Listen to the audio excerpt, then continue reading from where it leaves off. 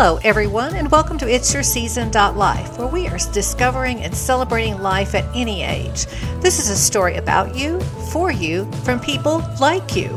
We all share a lot as we mature in life, and the journey is made even more special when we can celebrate it with someone else. This podcast series is based on living well and eating well, with Living Well podcasts featuring guests who inspire all of us to live a life soulful and rooted in a passion. Eating Well podcasts will be focused on healthy lifestyle tips, easy recipes with a plant-forward focus, and all-around wellness. So let's get started. Good morning, everyone, and welcome to this episode of It's Your Season Life. It is the Living Well series, and I'm super excited about our guest today. It is February, and traditionally it is American Heart Month, where we really take a dive into our physical heart.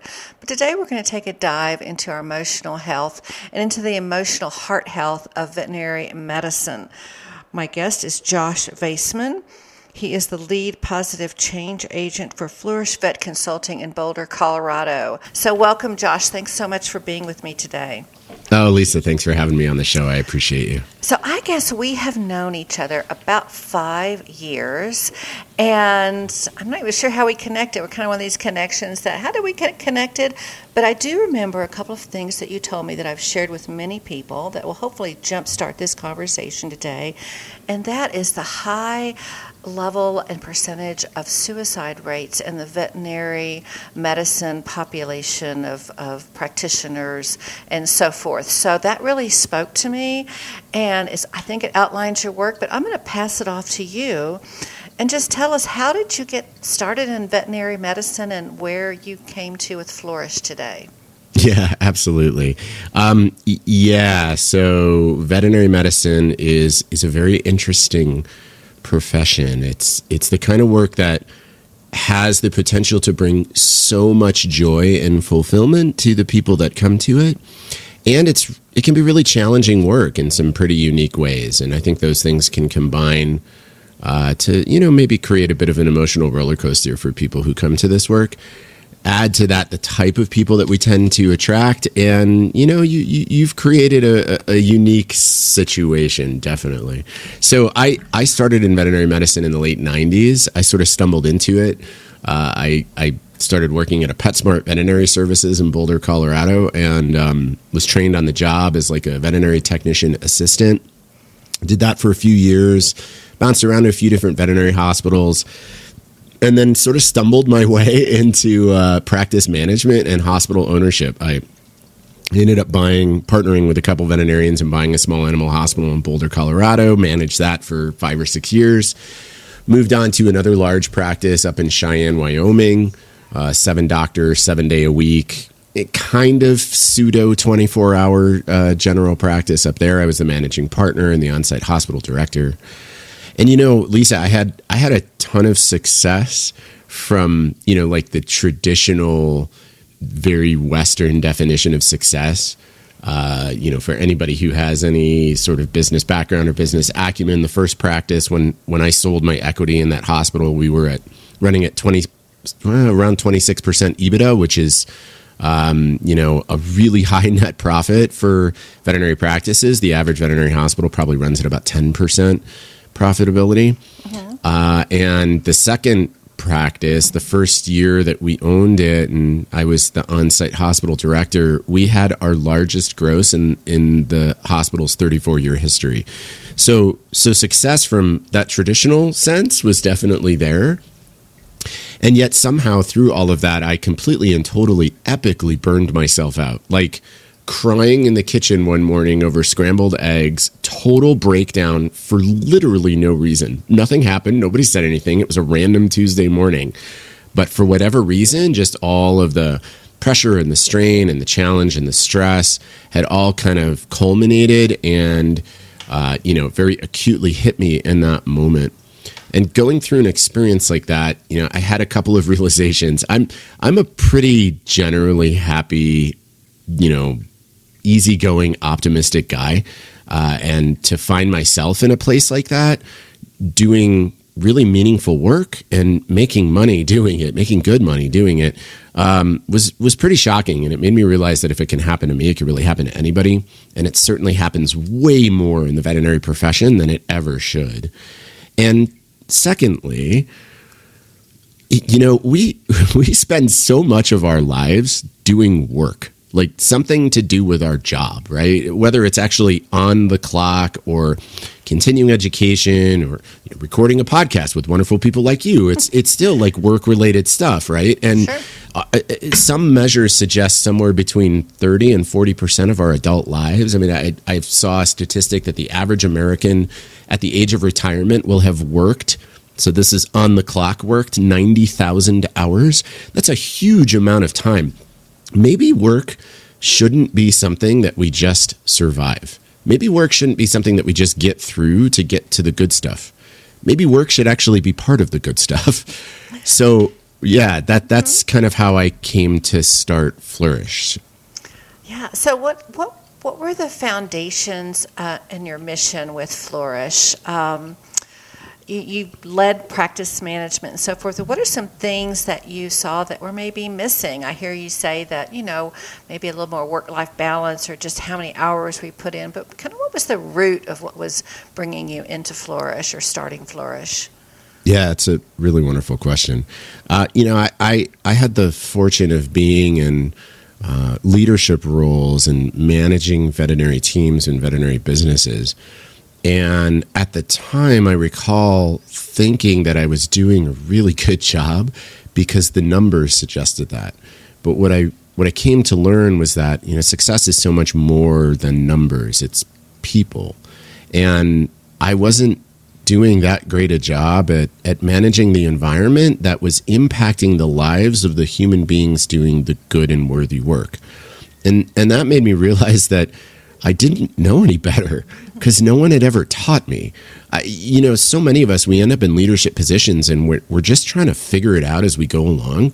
And maybe we've got some sort of a deep education in business management. Maybe we've got an MBA, or maybe we've got SHRM certification or something that helps us like manage the logistics and the operations and the tangibles and the legalities of running a business. But nobody really teaches us how to manage environments, workplace cultures, the kind of thing that actually affects human beings that they carry with them, not just through their work and beyond. So I felt like that was a gap that Flourish could fill in our profession. So I went back to school and I decided to learn about the science of human thriving, which is applied positive psychology. And I went through a master's program in applied positive psychology and coaching psychology and created Flourish with the mission of sort of translating the science of human thriving in a way that veterinary organizations can use on a day-to-day basis so that together we can cultivate environments that actually contribute to the thriving of the veterinary professionals who come to this important work. So a couple of things that spoke to me. I love that word, human thriving. We're not just living, but we're thriving. But what were you seeing, maybe this might be two questions, but what were you seeing is kind of the root cause of sadness, particularly maybe in veterinary practices? And this might be a second question. Of some key points. What are you finding that really need to be integrated into practices to have them be thriving and have their employees thrive as well? Yeah, that's great questions. So let's think about kind of like the typical veterinary professional's lived experience. So let's use a credentialed veterinary technician as an example here. And maybe I'll pull in veterinarians as well, the doctors too. So you decide, Lisa, that you want to work in the veterinary space. Now, maybe you're not in a place that you want to go to vet school, or maybe the challenge of getting into vet school is beyond your capacity. So you decide to become a credentialed veterinary technician, or heck, maybe just the idea of nursing is really attractive to you. So you go to tech school. So a lot of the technician programs are somewhere in the vicinity of 2 years. Here in Colorado, for example, Bel Ray is a very prominent technician school down in Denver, and there's also Front Range Community College, and they're both about 2-year programs. you go through that program and you graduate, and you've got, depending on your situation, your personal circumstances, you might have $20,000, $30,000, $50,000 in student loans to pay off. Now you get out of that, and now you have to sit for a national board exam called the VTNE. You have to pass that board exam, just like a registered nurse has to pass a board exam. So you successfully pass your board exam. It's stressful, taking tests like that, or there's a lot on the line. You successfully pass it, though, and now you're a registered veterinary technician with the Colorado Association for Registered Veterinary Technicians. You get your license. You're really excited. You start your career. You get a job in a general practice here in somewhere along the Front Range, and you might be fortunate to find a practice that's going to pay you $18 or $20 an hour. So you've got $30,000, $40,000, $50,000 in debt, and you're making about $40,000 a year, maybe a little bit less. You get to work to discover that the client demands for the patient needs out there in the community really kind of exceed what your hospital can meet. And so you're juggling not just the 1 30 or 40-minute appointment at a time, but you're trying to help your doctors manage 15, 20, 30 patient visits a day. And during that day, you might see a puppy in your first appointment. And that's super cute because you get to get on the ground and cuddle with this really adorable, happy little creature and smell puppy breath and, help somebody start their journey as a new pet parent. And then the very next appointment you walk into is a 15-year-old lab that the hospital's been seeing since it was a puppy. And it's got cancer. And there's nothing that we can do. And we're having the conversation about maybe this is the time to say goodbye. And then the next appointment after that is somebody who's got a dog that's been vomiting and having diarrhea for the last 14 days. And for whatever reason, they decided finally today that it was an emergency, and they bring it into your hospital. And this is kind of your typical day. And if you're lucky, you might get a restroom break and you might get to eat a candy bar over quote unquote lunch. But most of the time you're working 10 or 12 or 14 hours straight, 4 or 5 or 6 days a week. And then you're going to your night job to try and pay your bills. That's kind of the general experience of a veterinary technician. A veterinarian isn't really all that much different. Sure, they're going to make more money. The average veterinarian might make, $80,000, $90,000 a year now. But they're coming out of school with debt in the $200,000, $300,000, $500,000 range. So they're accumulating the kind of education and debt that a human doctor will have, only they're getting paid half or less of what their human medical colleagues are making, and then having similar experiences as the vet tech. The only difference being that the veterinary technician is there to support the veterinarian every medical decision throughout the day, and that whirlwind of going from all those different kinds of appointments in a small animal practice all fall on the veterinarian's license. So they're the one that's at risk for their livelihood depending on what's happening throughout the day. That's kind of like the general experience of veterinary medicine, which is resulting in, depending on what research you look at, burnout rates in the vicinity of 50%. Like for veterinary technicians and veterinarians. We conducted some research recently, just a few months ago, and one of the questions that we asked the 600 participants, so veterinarians, technicians, client care representatives, kennel techs, practice managers, one of the questions we asked them is, how often do you think of leaving the profession entirely? So not even just quitting your job, but quitting the veterinary profession. Almost 1/3 of our respondents said that they were considering leaving the profession often or all the time. It's a hard profession. It's really difficult work. It's emotionally, physically, and psychologically challenging every single day. Something else on your website that really spoke to me that might link to this is the word compassion fatigue. And I come from a healthcare background. That's all I've ever worked. And we would see that a lot in individuals working in more chronic condition areas, such as cancer, emergency room, where you see a lot of continual trauma. Speak a little bit about compassion fatigue, maybe, and what are maybe some signs and symptoms? Sure. Yeah. So compassion fatigue is a phenomena that's pretty unique to service kind of a work. So work where we're serving the needs of others. In the medical space, those needs are directly, human needs, obviously. And then in veterinary medicine, it's both human needs and animal needs. Compassion fatigue is a unique experience that combines both the experience of occupational burnout, so that kind of overwhelm, exhaustion, cynicism that can come from doing really challenging and difficult work where you feel a lack of self-efficacy or a lack of making a positive difference over time. And then you just kind of, you lose the fuel, the fire goes away. That's kind of burnout.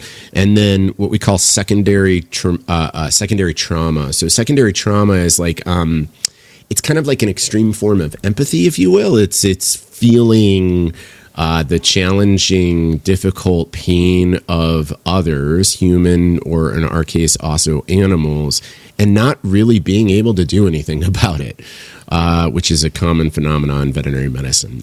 Providing high quality medical care is not inexpensive. It requires expensive equipment and expensive education and costly support teams, and so that cost has to be covered somewhere, and so oftentimes that falls on the client. And when you have an animal, a dog that's been hit by a car and it's got a severe injury to its hind end, broken bones, maybe a broken pelvis, and it requires a very extensive emergency procedure, surgery probably going to have to be done by a boarded surgeon, and then a whole lot of hospital care thereafter, and then rehabilitation, you might be talking about thousands or even tens of thousands of dollars.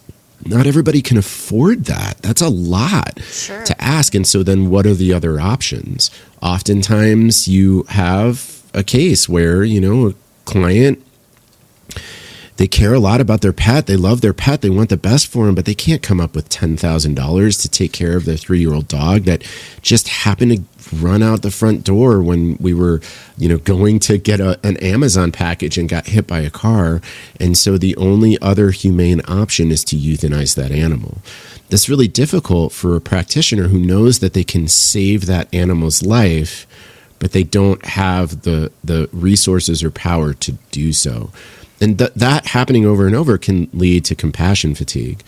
Now, you mentioned something earlier. You asked something earlier. You said, you asked me to describe some of the challenges in veterinary medicine. And you also asked me to describe what are some of the things that seem to alleviate those challenges in the workplace. And interestingly, whereas I said that about a third of our data set from our study said that they were thinking of leaving the profession, often or all the time, a third of our data set said that they were rarely thinking of leaving the profession, or even never thinking of leaving the profession. And that's interesting. That's a large number of people who seem to want to stay doing the important work of veterinary medicine. What's different there? Well, I'll tell you, from our data set, the workplace environment seems to make a big difference. People who reported, I work in a place where I have a voice, like I'm heard, I'm seen, I'm valued. I'm doing meaningful work that matters, and I get to see the impact of that work. That one's going to be really key. I'm going to come back to that in a little bit. I have a path to personal development. My strengths are noticed and celebrated. People support the best parts of who I am and help me reach my potential. And I seem to matter to the people here, my team, and especially people in leadership, my managers, my bosses, my supervisors actually seem to care about me as a human being. I'm not just a means to their ends. Those people consistently said, I'm happy here. I'm committed to this organization. I am not struggling with, the issues that some of my colleagues seem to be describing. I love what I do, and I have no intention of leaving. Now, I know this podcast, I'm assuming, Lisa, your podcast isn't really geared specifically towards people in veterinary medicine, in leadership positions, but I would imagine that a lot of your listeners are animal lovers, people with pets absolutely. who take their animals to their vet and, see veterinarians and veterinary technicians and client care representatives.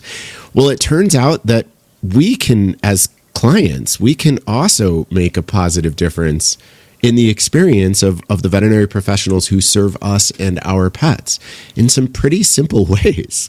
Just like taking a moment to listen to them, just like we expect them to listen to us, can help them feel seen and valued, which will elevate their experience.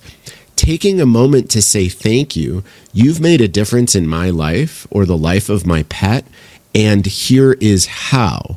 So not just saying the thank you, but actually showing them how they've made a difference, that can solicit what we call interpersonal mattering, or the experience of occupational meaningfulness. And when we experience mattering and meaningfulness at work, our chances of experiencing fulfillment and workplace well-being skyrocket.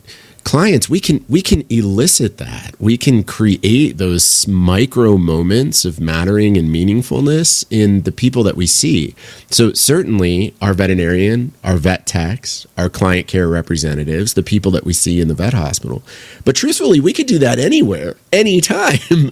Lisa, thank you so much for inviting me on your podcast. It means the world to me that you want to show your community how important it is to elevate workplace well-being in the veterinary space. That's something that's important to me, and it means a lot that it's important to you too. That's an easy thing that we can do every day for anybody we meet. That's exactly why I wanted to bring you on. We are such an animal-friendly community here in Fort Collins and in northern Colorado, and I'm not really sure people understand. Maybe they do. I don't know. Maybe I didn't. How important that interpersonal mattering is. I love that. I'm going to kind of commit that one to memory. And you just gave us some tools as clients that when we walk into, a veterinary practice, maybe we can do a few things on our part just to, show that we care, show that we're listening. Because we come in and, okay, maybe we're in a hurry. We're dropping off our dog while we're going over to King Super so she can get her shots. And, sometimes we're in a hurry, but sometimes, it's a little more significant. Our pet has an ailment that really needs evaluating and looking at. Would you mind sharing, I'm not going to say the perfect client, but, what are some maybe triggers or observations that maybe practices need to know that maybe they're at, I'm not going to say a risk, but maybe just some things that maybe they don't have that interpersonal mattering going on in their world. Above and beyond, maybe there's the obvious of, turnover, but what are some kind of key features that, things to clue in on? So from a leadership perspective, one of the greatest lessons that I think I've learned over the past few years of doing this work is that, quiet, calm, maybe even what appears to us in leadership roles as peace in the environment is not necessarily a sign of good. So what I mean by that is that oftentimes, yes, we'll hear, the complaints or evidence of the complaints that the workplace environment isn't quite as good as it could or should be. But more often than not, what happens is people kind of check out. If the workplace environment isn't contributing to their sense of well-being and thriving, they start to see it as, quote, just a job to get through. And they kind of check out. They show up on time, they do decent work, basically what's expected of them. They leave on time, they go home, and that's the end of it. And to a leader, that can look like, oh, things are kind of humming along and doing well here. But actually, when there's quietude, that's where I start to get concerned. In a healthy, vibrant, thriving workplace, there should be intellectual tension. There should be people saying, hey, this isn't good, or we could do this better. There should be vibrancy.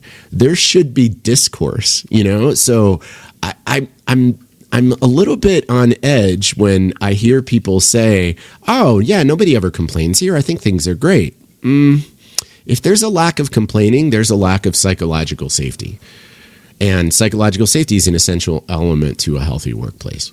Thank you so much. So from a tech perspective, what are some things that you might want to share for technicians I'm not going to say needing help, but I'm thinking about from the tech perspective, maybe where you were in that aha moment. So for our veterinary technicians out there, what are some maybe key indicators or things for themselves they need to be aware of so they don't get to that deep, dark place that you went to, that aha moment of crying in the kitchen on a Tuesday for no apparent reason? What might be some things for them to think about as well for their own personal wellness? Yeah, that's a great question, and it's a big one. So there's so many different directions that we could go with that one. What I'll start with is describing some of the experiences that I had when I was going down that path of like really extreme burnout.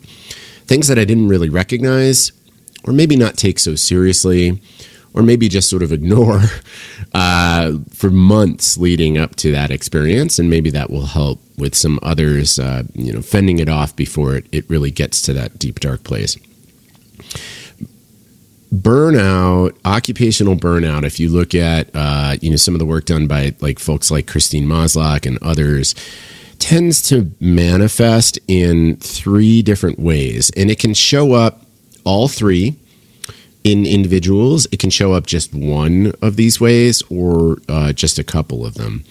But the first one is what we call emotional exhaustion. So this is not just, gosh, I've worked a long, tough day. Man, I'm exhausted. It's not that like kind of semi-good feeling at the end of a good long day where you really put in your best. Emotional exhaustion is like an unabating, intense, deep psychological exhaustion, very closely tied to work. It's interesting because you can be experiencing emotional exhaustion. Take a vacation. Maybe within a couple days of, being on the beach in Hawaii, you start to feel pretty good again. You start to actually kind of feel like yourself. And then at the end of the week, you start to dread, I got to go back to work. And then sometimes within minutes of getting back to work, you feel that exhaustion hit you again and it just covers you. I experienced that pretty deeply. In fact, one of the ways that it started to show up that I didn't really recognize at the time, but I think back on now was a clear indication of it. I would have maybe I actually got the weekend off and I didn't have to go up to the hospital on Saturday or Sunday. And so Monday morning comes around and I've just had 2 full days away from the practice. Maybe I even got like a solid 7 or 8 hours of sleep Sunday night. I wake up, we make breakfast, I have my coffee, have a good hearty meal. I get in the car to do my 75-mile drive up to Cheyenne. And within 10 minutes driving up I-25, I'm literally falling asleep at the wheel. Like it's everything in my power to keep my eyes open. Driving to work started to trigger that exhaustion to a level where I literally was struggling to stay awake at the beginning of the day. So that's the first one, emotional exhaustion. If you notice signs of things like that, that's an indicator to you that you might want to seek out some resources, some help, some support. The second one is what we call cynicism or depersonalization. Cynicism, depersonalization is like an extreme negativity towards the work. It can sometimes manifest as, anger, lashing out, just like pure negativity. And depersonalization is just like a form of detachment. So in human medicine, sometimes you'll see this happen with doctors or registered nurses where they just they don't even want to know the name of the patient. They just want, the diagnosis that's, it's the cancer patient in room 1 kind of thing. It's that total detachment. And it's really heartbreaking to see somebody who spent their whole kind of adult life trying to become the person to take care of others, and now they've totally detached from others. For me, that cynicism showed up in the way that I started to treat my team. When I started at that hospital in Cheyenne, I had a true open door policy. I literally had no door on my office so that anybody could come in anytime with any issue. I thought that was actually a good thing. I now realize it wasn't. But anyway, I eventually put my door up And I started to get really snippy with people when they would interrupt me. And I always had justification for it. I'm clearly in the middle of something. I'm obviously on the phone. Can't you wait? Like that kind of thing. But that's how that real cynicism started to show up for me. Like I started to see my team as obstacles instead of assets. And then the last one is a loss of self-efficacy or a loss of self-belief. This one for me is some ways one of the most heartbreaking because the way that it manifested for me was really, it was one of the most awful feelings I've ever had in my life. A loss of self-efficacy can often show up as just this like genuine deep-seated belief that nothing I do matters. It wouldn't matter if I even tried because I'm not going to make a difference. It's kind of like giving up. And for me, it showed up as not just nothing I do matters, but I don't matter. Like I don't matter at all. I don't fit in anywhere. I don't belong anywhere. I don't know why I even bother. That was the real darkness that hit me. And so I experienced kind of all three elements of burnout. I'm sharing that because I think it's important for people to know what some of those things can look and sound and feel like, so that they can notice, hopefully, in themselves and each other. Sometimes we can notice burnout in others before they see it in themselves. And if we see these kinds of acute behavioral changes that look like, gosh, you used to be such a bright, shiny, positive person, and now you're just angry all the time. That could be a sign of burnout. You used to be so confident, and now I hear you questioning yourself all the time. That could be a sign of burnout. Those are things to notice in ourselves and others, and then hopefully take steps to reach out, find some support, offer support, get the resources we need to, turn things around. That was beautiful. Josh, that was so eloquently put on how to describe symptoms of burnout. And sometimes we may not see it in ourselves, but we might witness it in others, in the team. And so that was just very well put. And I hope our readers, our listeners, I guess I should say, I do writing too, but our listeners, may be of benefit in their own work environment. I do have another question, and that is, would you mind sharing a success story briefly on maybe something you worked with in a practice and made a turnaround? What were you seeing, and how did you measure that? Thank you. That's a great question. So we worked with a hospital. Oh gosh, which one do I want to share? Let's go. This one's a couple of years ago, but I think it'll resonate with a lot of folks, especially folks who worked in the veterinary space throughout the pandemic. We had a hospital approach us just before COVID. I remember I was sitting at a veterinary conference in Las Vegas in February of 2020 and writing up a proposal for this practice. And then, of course, the world kind of turned upside down that March. So this practice ended up, as with everybody else, sort of scrambling to figure things out. And so we didn't get to start working with them until much later in 2020. And by that point in time, they were overwhelmed. The veterinary profession got hammered the first year of the pandemic. We had all of these people at home with their pets, seeing all the behaviors and things that they hadn't really seen before, and realizing, oh gosh, well, now I've got this work from home time, I may as well get my vaccines caught up and that kind of stuff. The combination of those things resulted in a huge uptick in visits to veterinary practices. This, of course, wow. Yeah. Massive increase in client demand during that first year and a half or so of COVID. This coincided, of course, with a time when most veterinary practices went to curbside care because people couldn't come into the hospital. So you've got curbside care, which is unbelievably inefficient, combined with a huge increase in client demand in an industry that had ever increasing turnover. It was hard. So we started working with this practice. We did an assessment of the culture to see how the team, was doing, how they were experiencing things. And we discovered that a lot of the team was really struggling. A good percentage of the team said that they were just kind of getting by or really struggling. one of the things that emerged from our work with them was that they just really kind of felt disconnected. They felt really disconnected from each other. It was a large practice. They had grown very quickly over the prior years, and people just, felt very unattached, and they missed the relationships that they had. So we helped them create a check-in program that was sort of not exactly leadership run. It was really peer-to-peer check-ins. We trained 34 people on the team how to conduct these 5 to 10 minute check-ins. We divided the hospital team by so that each person, checker inner, if you will, had a roughly 5 people to check in with. We helped them build a schedule so that each month every person in the practice got at least one check-in with their person, and implemented that program.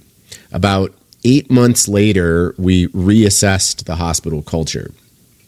We asked people some of the same questions, including, basically, how are you doing? And we saw the percentage of people who said that they were struggling decrease from 12% of the practice to less than 4%. We saw the percentage of people who said that they were doing well despite the struggles and challenges that they had increase by over 20%. So that for me is a success story. And I think it's essential to understand that the primary element to that wasn't some massive program. It wasn't give everybody a bonus for their hard work. Not that you shouldn't. We should absolutely compensate people as fair as we possibly can. We should pay people in a way that makes finance not an issue anymore. And it is a human environment. Every workplace, any way you cut it, every business venture is first and foremost a human endeavor. And if we can find ways to connect with people well, they will do well. And when they do well, guess what? The business will do well. And so will the community that the business serves. So I think it really starts with connection.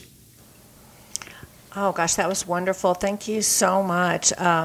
The whole idea of connection and interpersonal mattering, just makes me want to go out. I love my veterinarian and do something special for their team. I'm sitting here thinking, have I ever done anything just extraordinarily out of the ordinary just to let them know I care about them? I hope I even said thank you when I walked out the door and looked them in the eye, past our masks. I don't know. Yeah. It really makes me think, and I'm hoping this podcast will help our listeners, think a little bit differently about their engaging with their own veterinarian practice team, and me too. And above all, have some empathy for what they go through on a daily basis. Sometimes I just don't think we think about that of course, what their day. You outlined that so well on what an average veterinary day might look like. Be above and beyond, let me take my happy dog in and let's get our shots and our toe clipping.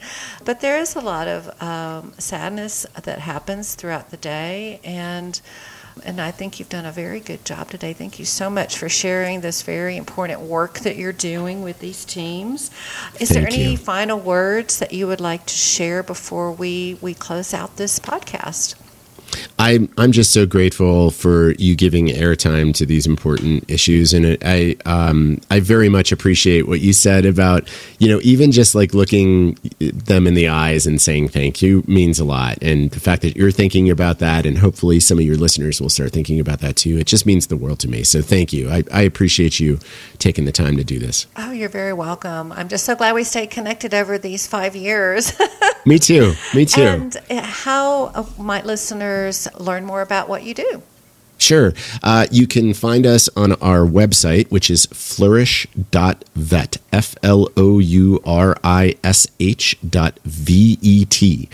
I'm also very active on LinkedIn. I talk and write a lot about the science of human thriving in the workplace and positive leadership practices and those kinds of things. I even have a book coming out, believe it or not.